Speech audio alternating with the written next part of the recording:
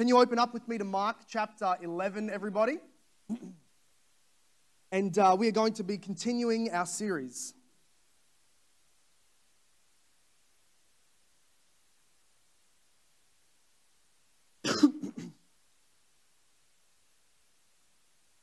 I'm also just waiting on my notes to come up. You don't want to see me preach without notes. We'll be here till the Lord comes back. We're going to be in Mark chapter 11, and we're going to be reading from verse 12 through to verse 25. What we're going to see in this section is a very, very significant moment.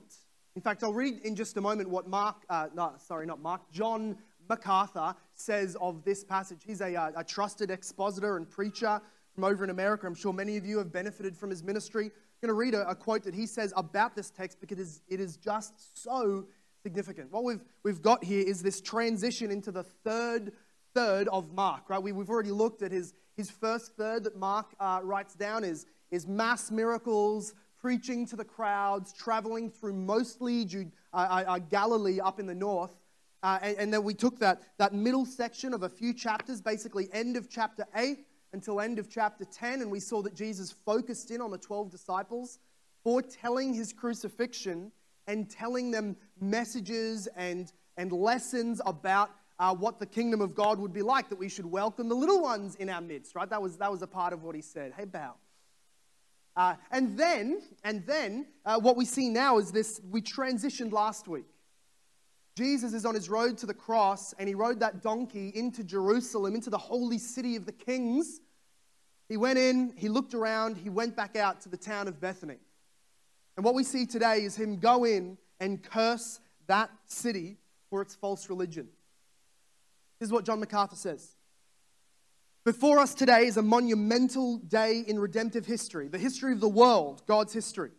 It's a serious day, and it is a profound day because it is on this day that our Lord Jesus pronounces a curse on the temple in Jerusalem. That curse extended beyond just the temple to the leadership, the religious leadership of Israel, and therefore encompassing Israel's religion and all who are a part of it, who essentially make up the whole nation. It is in effect, therefore, a curse on the nation.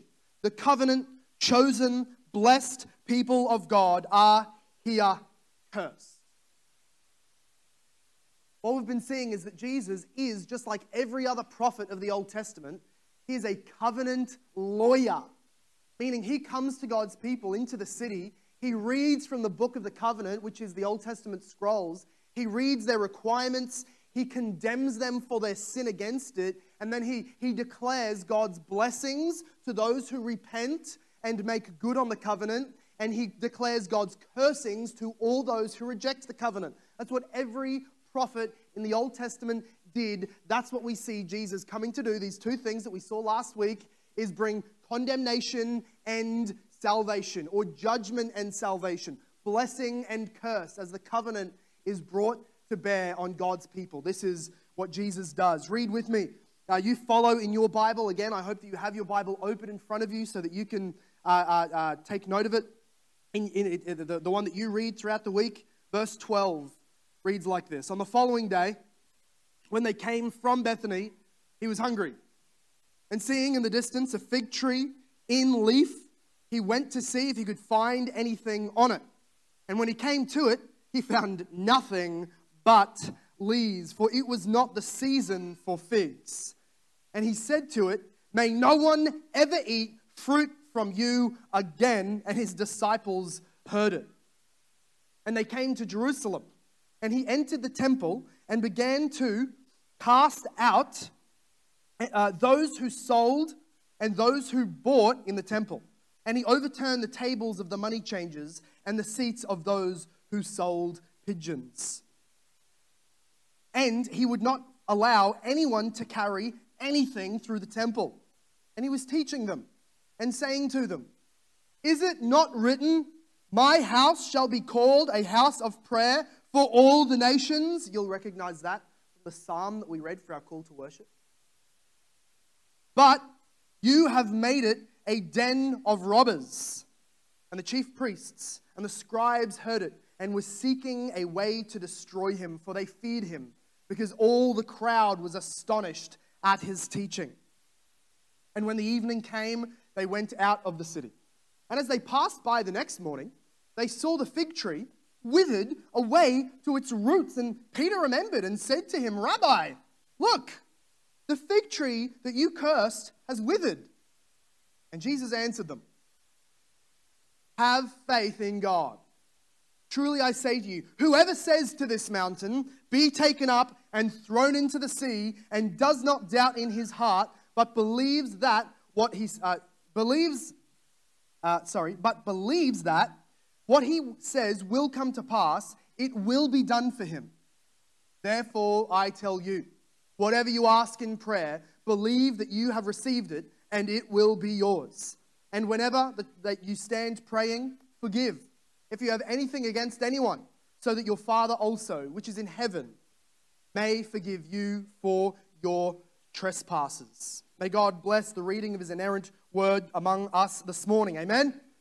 What a powerful piece of scripture that we have here before us. Jesus is in this next week long in Mark, which, just a warning, it's going to take us around about 6 months to end out the next week in Mark's timeline, that Jesus goes into the temple, starts picking fights with the religious leaders because he is the Messiah prophesied from the scrolls that they hold. He is the rightful son and heir over the temple that they work in. He is the God they profess to worship, and he's coming to prove their folly, to prove their weakness, to prove their sinfulness. Jesus comes as Malachi had foretold. The righteous one will come, and when he comes, he will purify the sons of Levi. That is the priests, the religious leaders. The Messiah will come and purify them before all people. As Peter even quotes, judgment begins at the household of God. What we see, of course, we saw this moment when Jesus is walking in. So triumphal entry was Sunday. Then they went back home and slept in Bethany, probably in Lazarus' house, who he had raised from the dead. And then they went back into the town. And walking along, Jesus was hungry because he was truly human in our flesh. And he was walking along and he looked about and he saw, as the story tells us, a fig tree that he wanted to get a fig from. Now, another part of this verse tells us that the reason there wasn't figs is because it wasn't the season for figs, and how the Islamic theologians and the liberal theologians just get ammunition for their guns here, because they think this is proof that Jesus was not God and that Jesus was even a sinner. Look at how he overreacts, because he just couldn't even tell the seasons, and obviously he's not God because he doesn't know the seasons of the world he created. But that is to speak out of utter ignorance. In Israel, in their day, they had figs that would grow, but they would grow in a certain season in which it was not when Jesus was walking around. It wasn't fig season. However, those fig trees could be told whether or not they were fruiting, because about a third of them would fruit out of season a little bit early. You could tell that they were in fruit because the leaves would grow after the fruit is grown. So that if you were quite a while off, maybe 100 meters or so off, and you see a fig tree and it's barren, you have no reason, if it's out of season, to believe there will be figs. But if you look and it's got leaves all over it, well, it's already gone through the fruiting season and now has the outward show of leaves. You can approach it and expect to pluck the fruit, which is what Jesus did. He'd come into a world that was out of season for spiritual fruit. He didn't come to expect the Canaanite descendants, the pagans, the Gentiles. He didn't come to expect them in fruit, but there was one tree that he himself had planted in the Old Covenant, that he had all the reason to expect fruit on that tree. That tree was Israel. He had come to that tree, and it had all the signs of godliness. It had a shining temple on the highest mountain in the land. It had sacrifices, it had priests, it had money offerings, it had religious ceremonies, it had everything. But what Jesus shows us in his here parable, this actively lived out parable in the flesh, what Jesus shows us is that in his coming to Jerusalem, he has found nothing but an outward show of leaves. Therefore, he curses it. He says to that tree right then, "Cursed be you, may no one ever eat fruit from you again." This was a parable for the Jerusalem temple. And Mark sandwiches the two halves of the story about the fig tree when Jesus curses it, and then when Jesus explains it, he sandwiches those with the story of Jesus cleansing the temple. To just show us in a literary style, these are not just randomly thrown together parts of the story, days of Passion Week. This is Mark intentionally showing us. He cursed the fig tree, he cursed the temple, and he explained even further the next day what it was to mean. Therefore, what we see acted out in this parable with the fig tree, then we see acted out in the city of Jerusalem. So now let's go through the accounting of the clearing of the temple. And I'm just really sorry if you've got a picture of Jesus that is nice guy, hippie, loves everybody, is just the apologetic, soft, woke Jesus. He just doesn't fit in Mark 11. In Mark 11, we see Jesus go, look at verse 15. First of all, we're going to look at the eviction. The owner of the land comes and evicts the tenants. Then we're going to see the occupation of the temple. And then we're going to see the explanation of the event. So first of all, the eviction in verse 15. They came to Jerusalem and he entered the temple and began to drive out those who sold and those who bought in the temple. And he overturns the tables of the money changers and the seats of those who sold pigeons. Jesus walked in and he was not enraged in a human passion, but he had the zeal of God in his bones. He walks in, he places his hand under the money changer's table and says, "Please leave," and tosses it across the courtyard. The courtyard that he'd walked into, maybe you should just go home and Google. It's very helpful for the way you picture this week occurring. If you go home and Google images of Herod's temple, it will be an enormous help to you visually. Jesus walks in through these enormous 4-5-story walls made out of beautiful stone, and he walks into, not a stadium, but an enormous flat area called the Gentiles' Court. And this was the size of 25 rugby fields.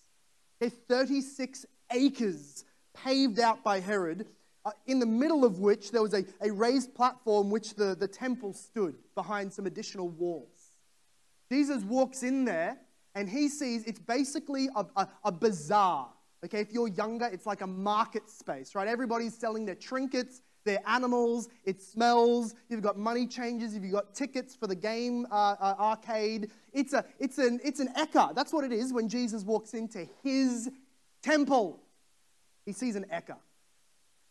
And Jesus starts throwing over the tables. In John's gospel, we see that he also did this at the beginning of his ministry 3 years ago. They still haven't learned. And in that version, he sits for a while, just talking to his disciples, plaiting a whip of leather. When he finished it, got the boys aside and started cracking the whip to send people out. This is angry Jesus. This is not human sinful Jesus. This is God coming to his temple, purifying the place of the filth, cursing it, that it would never bear fruit. Again, one of the things that we see happening, because this is Passover. Okay, this is Passover. This is one of the biggest holidays in the Jewish year, Passover. When you come and you celebrate that we were freed from the Egyptians, we escaped Pharaoh through the hand of Moses, that God empowered. And what they would do is, you remember the Passover lamb, they would celebrate in their houses, and they would come also in the week of festival giving sacrifices. Now, here's the thing. Those sacrifices that you brought to the temple, now let's just get another geographical headspace in. The Jews had come, up to an additional 1.5 million Jewish men and their sons had come from all over the known world. They had all come, and because they'd all been dispersed, they came and they arrived in Jerusalem, and there they would give their sacrifices and they would worship for a whole week and go home very happy. Now, when you come, you have to bring sacrifices to give in the temple. But of course, you're traveling an enormous distance, and freight on lambs is pretty expensive. So Solution, you just choose to buy a lamb outside the temple door. That's pretty smart. Problem, the priests owned those lambs, and if you're going to buy, it's like when you go to a tourist shop, like you can go somewhere off eBay and buy a $4, a huge Sydney Opera House Lego piece, but if you go to the one that's sold just outside the doors of the Sydney Opera House, it's $600. That's how it was. Now, you could bring your own lamb, but of course, it's hard to travel with, and the sneaky little priests are the ones who actually have to approve your lamb. So they might look at it, they might nick it on the leg, and oh, look, it's got a cut on it. I'm sorry, I can't accept this. You'll have to buy one of ours. But of course, there's a second problem. So not only are the animals being charged with this enormous surplus, but also you have to pay Jewish temple money. Okay, yes, we're like the Vatican here. We've got our own little city of treasury, and you have to buy our lambs with our money. And if you brought your pagan money from the other areas you live, you have to go to the exchange table and get the Jewish money. Now, there's another problem, isn't there? Because what happens, you go to the airport, and you remember, oh, yikes, I didn't get any euros out, or I didn't get any American dollars, or whatever, and you realize you have to exchange it. You know there's about a 40% exchange rate that you're just going to miss off the top because those pesky little people behind that annoying little booth take all your money, give you 10 cents on the dollar, right? That was happening at the temple. The priests and the money changers, what Mark says, the money changers, they would take your pagan Gentile dollars and they would give you cents back in Jewish money. They were making a killing, and the historical record tells us that all of the profits were going up to the priests. Of course, very profitable for the priests this time of year. Jesus walks in. He is absolutely enraged to his core, and he starts tipping those people's tables over, coins flying everywhere, animals running everywhere. Everybody is driven from the temple, and then we see from verse 16 and 17, in fact, down to verse 19, the occupation. Lest we think that at this moment, or maybe as you've thought about this account in your head in the past, you thought it was sort of a guerrilla warfare thing. Jesus goes in, gets his guys around the temple, they all turn over tables, no one knows who's doing what, and then they escape and they high-five on the way home like some hooligans. That's not what happened. Jesus wanted everyone to know it was him. So yes, he's turning over tables. He sends everybody else out, but look at what verse 16 tells us.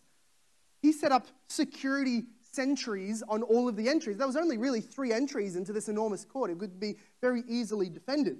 Verse 16, he would not allow anyone to carry anything through the temple. He had 3 of his guys, probably Peter, James, and John, the annoying ones, out far, far, far away on the entries to the temple to make sure nobody could come in. And then he set up shop in his enemy's backyard, which was in fact his house, and he started to teach them Old Testament style expository sermons. He was teaching the crowds, and Matthew's gospel tell us all of the lame, the blind, they were being carried and coming into the temple where that wouldn't have been all that acceptable, these unclean people. They were brought into Jesus' presence, and now he has a crowd of the misfits listening to him systematically tear down in public slander the priests, the Pharisees, and the scribes. Because he is the Messiah, come to bring judgment and salvation and purify the sons of Levi. Now it's evident that when Mark tells us that he says, my house shall be called a house of prayer, he's quoting Isaiah 56. But this is the rabbinic habit. When you record what a rabbi taught on, you would say that they taught on this verse, and you're to take from that, they sort of mean, by implication, the whole chapter it's from. You're just getting a taste. So when we're told he's quoting Isaiah 56, I want you to picture Bartholomew the apostle sort of standing before him with Isaiah's scroll open to chapter 56, and Jesus is giving an open-air sermon. Can you go with me to Isaiah 56 that we had our call to worship from, as we look at the makeup of that chapter? And it is exactly what we've been saying so far.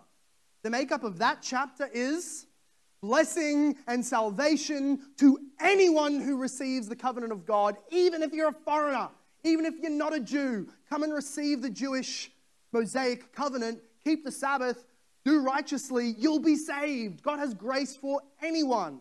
I love that line that he says, even if you're a eunuch, if you have been so committed to other gods' worship that you have even destroyed your body in a sense, so that now as you come to Yahweh, you feel like, I can't be accepted. I've committed myself to that pagan worship. I can't even come and have the blessing of children under this new covenant. God says, don't tell yourself that. Come. You can't have children naturally. I will give you a name better than children. A name in the household of God, in the spiritual family of the Messiah. Come. I don't care how committed you've been to your witchcraft, to your New Ageism, to your Mormonism, to whatever it is that you have committed yourself to, friends. Jesus says, come without money, feast without any dollars to offer, come and receive the waters of life. That's just from that verse. I love that. Well, so verse 1 through 8, we heard it read for us. It's all about salvation, even for the foreigner who comes. Never tell yourself, because of your past life, you can't come into the covenant of God. Especially, this is foreshadowing the new covenant in Christ. I can't move on from it. I love that in the years after what Jesus is doing in the temple, you're literally going to see Gentiles and foreigners all coming into the church in Jerusalem, being baptized and filled with the Spirit. I love the triumph of the gospel, how it unifies us all. But anyway, that's one, verse 1 through 8. Look at verse 7. It's the foreigners who join themselves to the Lord, verse 7 says, these I will bring to my holy mountain. Mountain here means city, and city means mountain in the Old Testament. I'll bring them to my mountain, Jerusalem, right? And make them joyful in my house of prayer. Their burnt offerings, their sacrifices will be accepted on my altar, for my house shall be called a house of prayer for all nations. That's what Jesus is quoting. Verse 8, the Lord God, who gathers the outcasts of Israel, part of the promises to the Jews, I'll bring you back and bring you so that you're ready to receive the covenant of the Messiah. He gathers them, but verse 8 says, I will gather yet others to him, besides those already gathered. He will bring back the remnant of the Jews, and God will bring in tastes and samples of every nation on the globe to Jesus. What a beautiful new covenant promise. This is what Jesus would have been preaching out of. And then you get to verse 9. And in verse 9 until the end of the chapter in verse 12, you have you have Isaiah, and Jesus would have been preaching this, condemning the selfish leaders. He calls them blind watchmen. You know what a watchman is? It's a guy who stands on the city walls and tells you if an enemy armies are coming. There's one thing you want your watchman to be able to do. Watch. You want them to have eyeballs that are functioning. They don't even need to speak. They can hit a metal thing. They don't need to be able to hear other people. They just got to be able to see. And Isaiah is saying, your watchmen, the spiritual overseers, they're blind. They see nothing. He says that they're silent sheepdogs. They're meant to bark when the wolf comes. They say nothing. They're sleeping sheepdogs. They're sheep-eating sheepdogs. They're foolish shepherds, selfish shepherds, and drunk shepherds. That's what the rest of the chapter says. Salvation for covenant keepers, no matter who you are. Condemnation, judgment to the covenant breakers, no matter who you are. Even if you're a spiritual leader, you break God's covenant, you will be judged.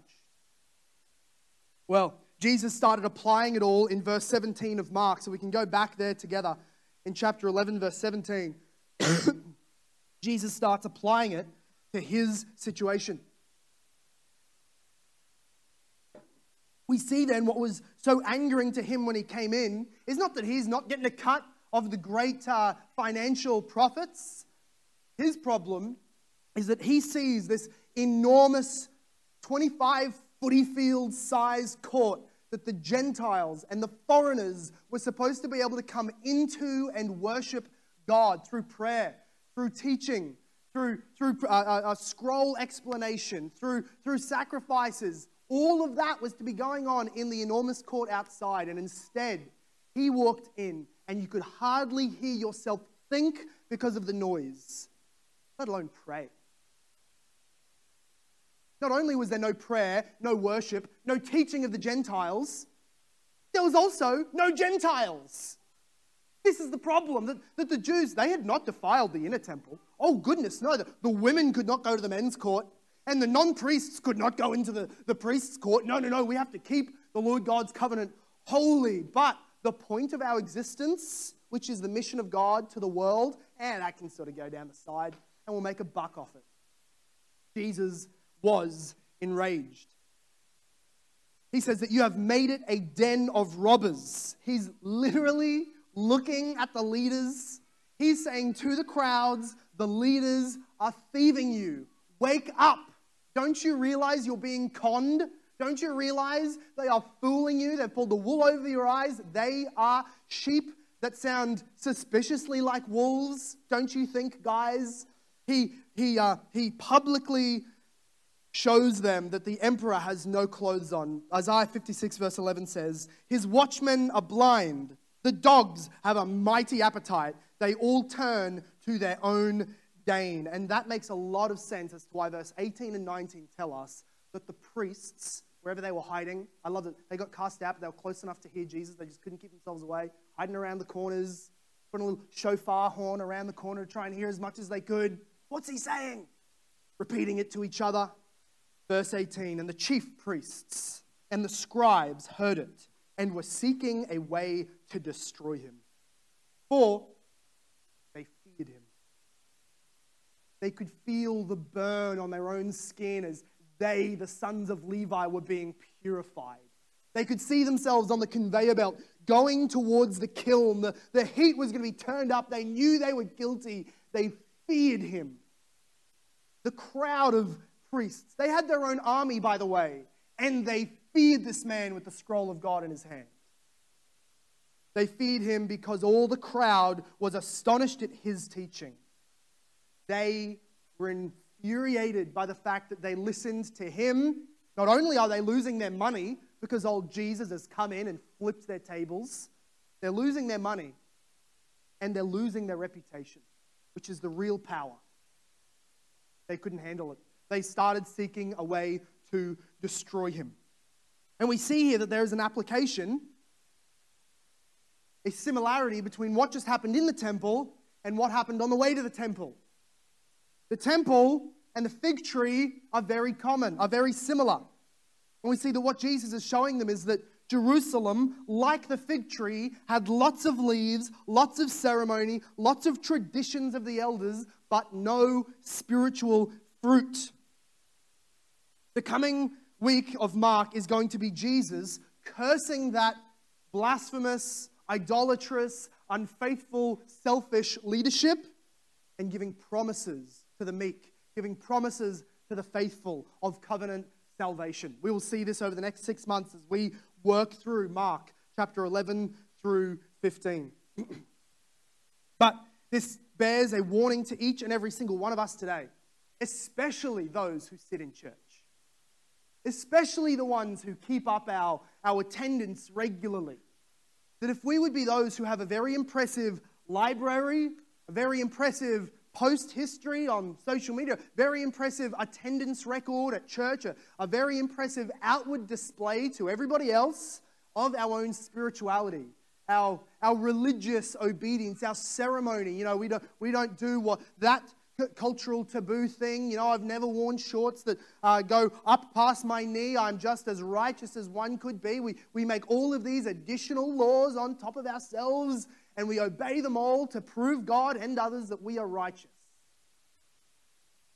And yet, if there is no true spiritual life, which brings about strength and victory against sin, and a joyful overflow of our salvation through evangelism, there is no true spiritual life, no holiness, no obedience, no prayer, no hungering and devouring the Word of God. If those things are lacking, Jesus would look at us.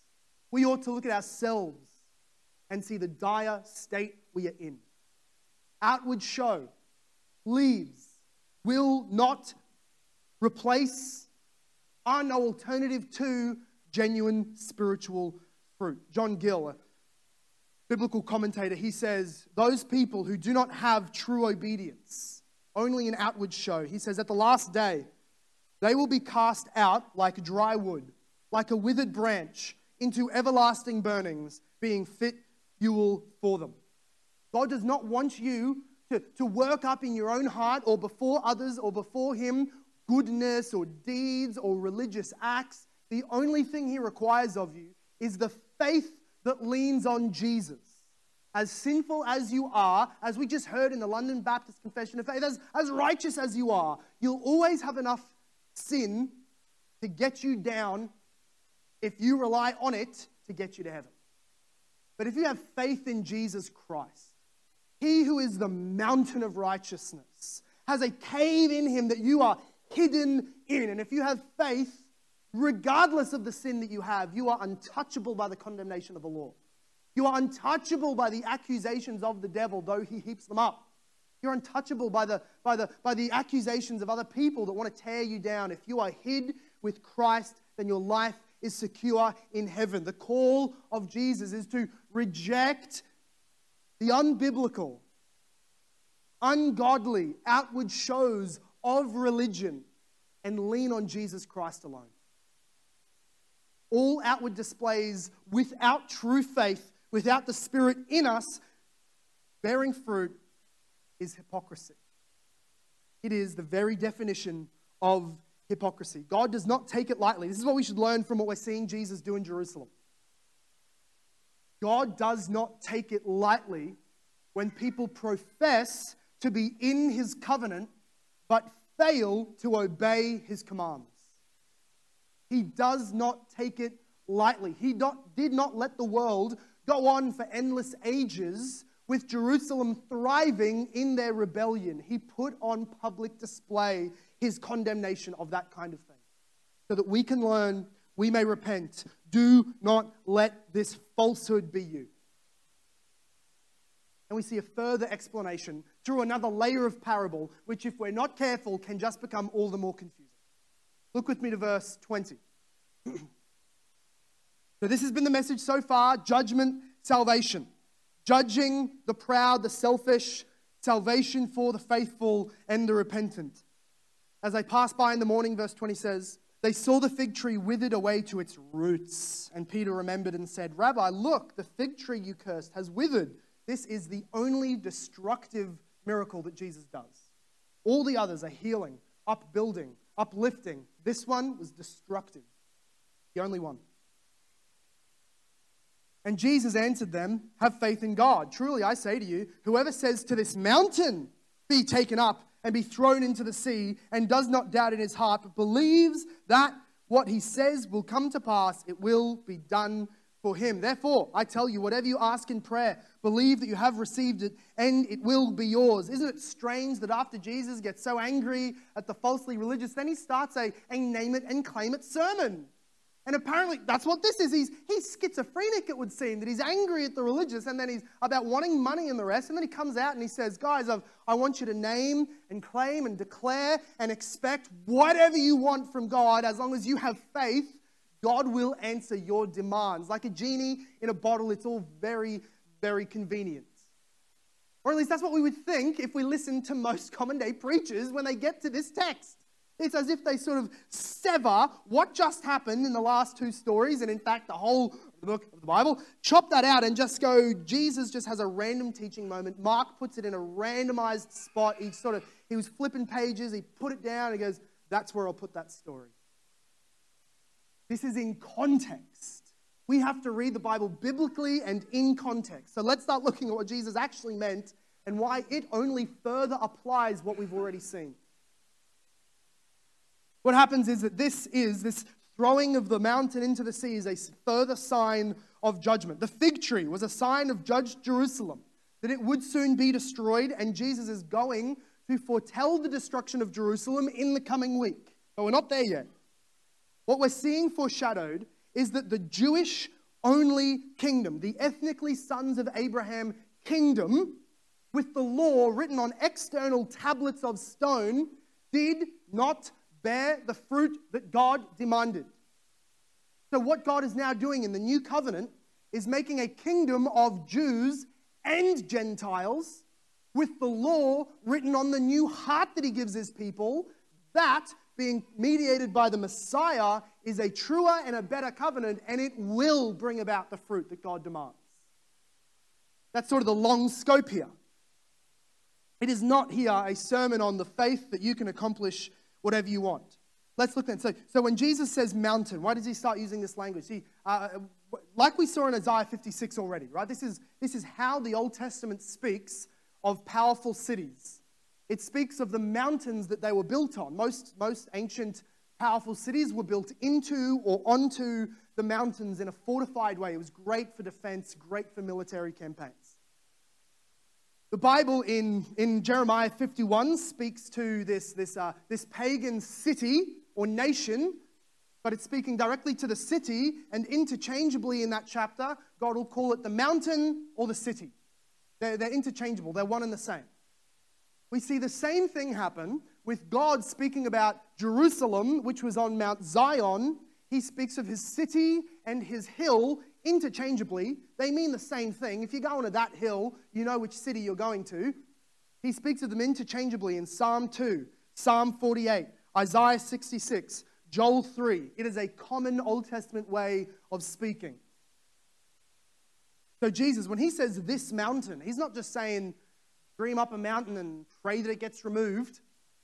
He's saying this mountain, Jerusalem, Mount Zion, all that it represents, it will be cast into the sea if you pray so.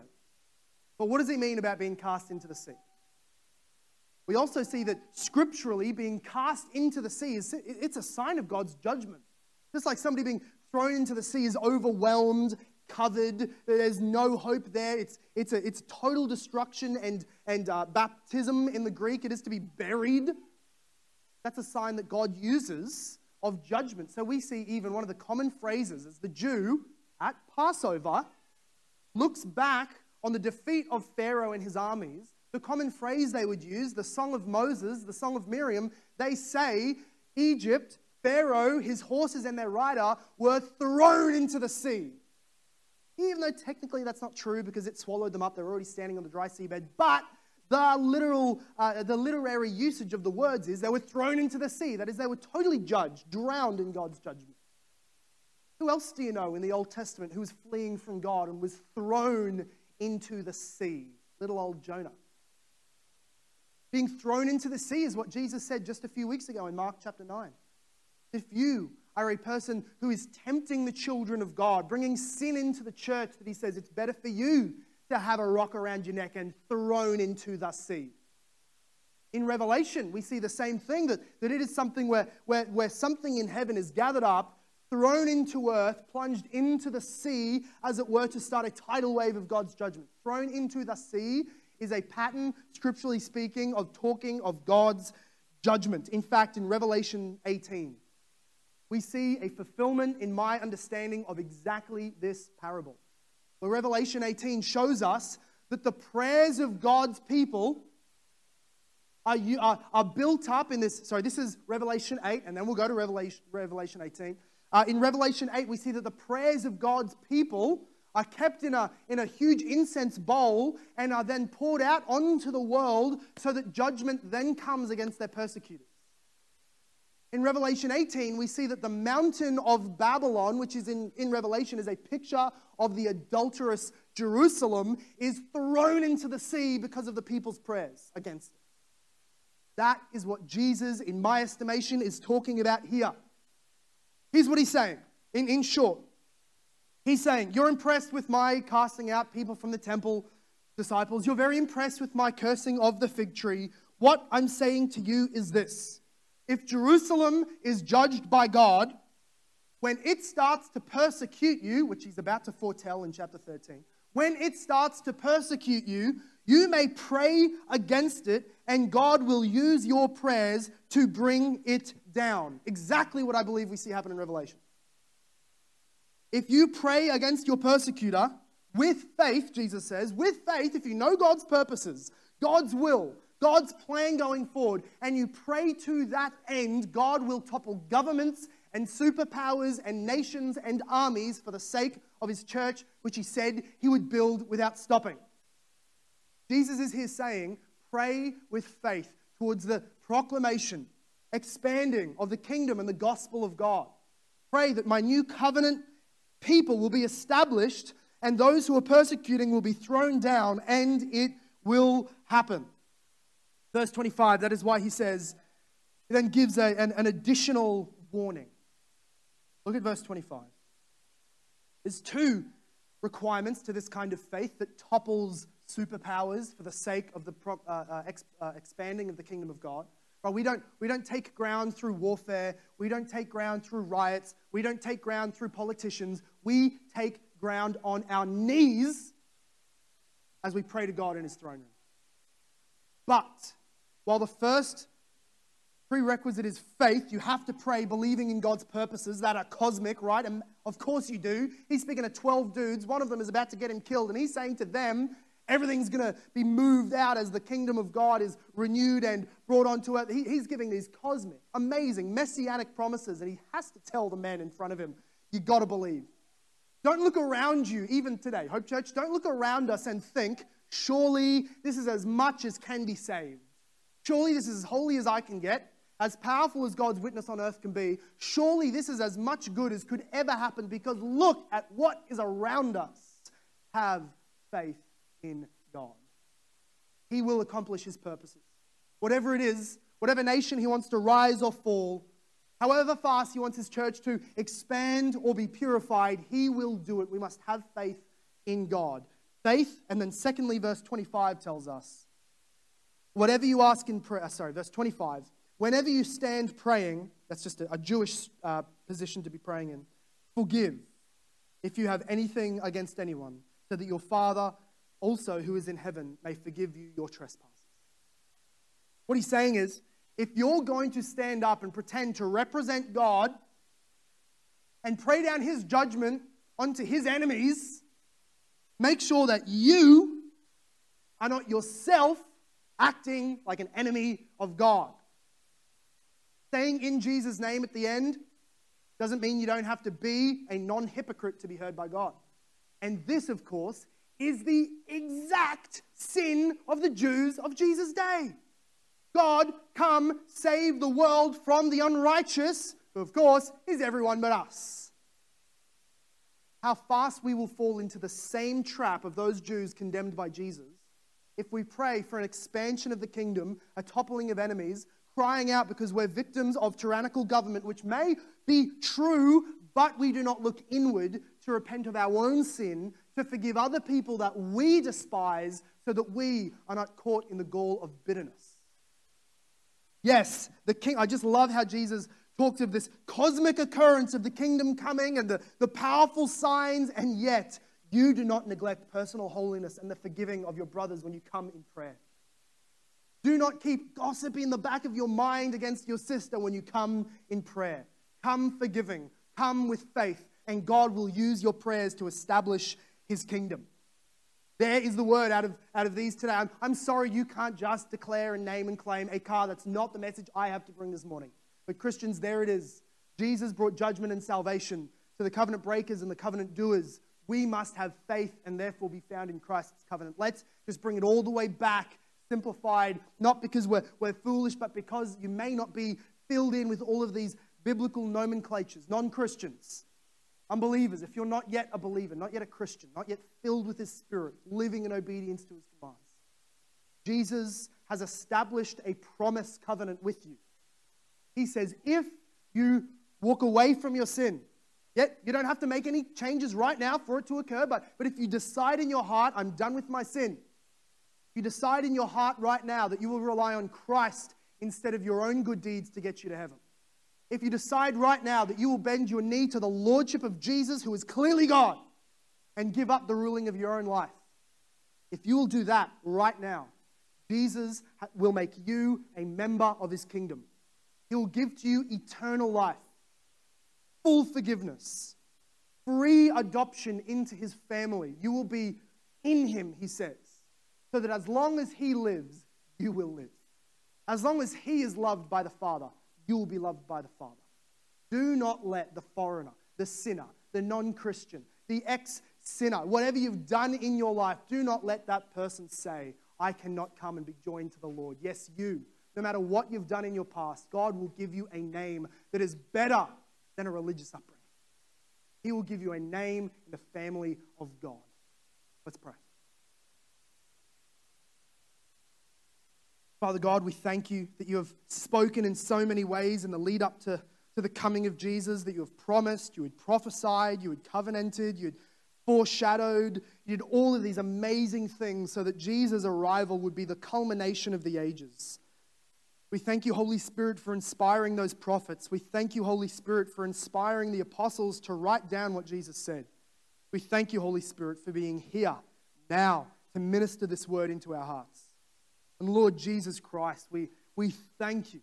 We thank you that you came willingly into our world. We thank you that you proclaimed boldly what the Father had put in your heart to say. We thank you that you fulfilled all of the shadows, all of the prophecies, all of the types that were pointing to you. Thank you for going in faithfulness to the cross. Thank you, Jesus, for taking our punishment on your shoulders. Thank you for taking our cursedness, our wretchedness into your account. Thank you for being estranged in that moment from the Father on the cross.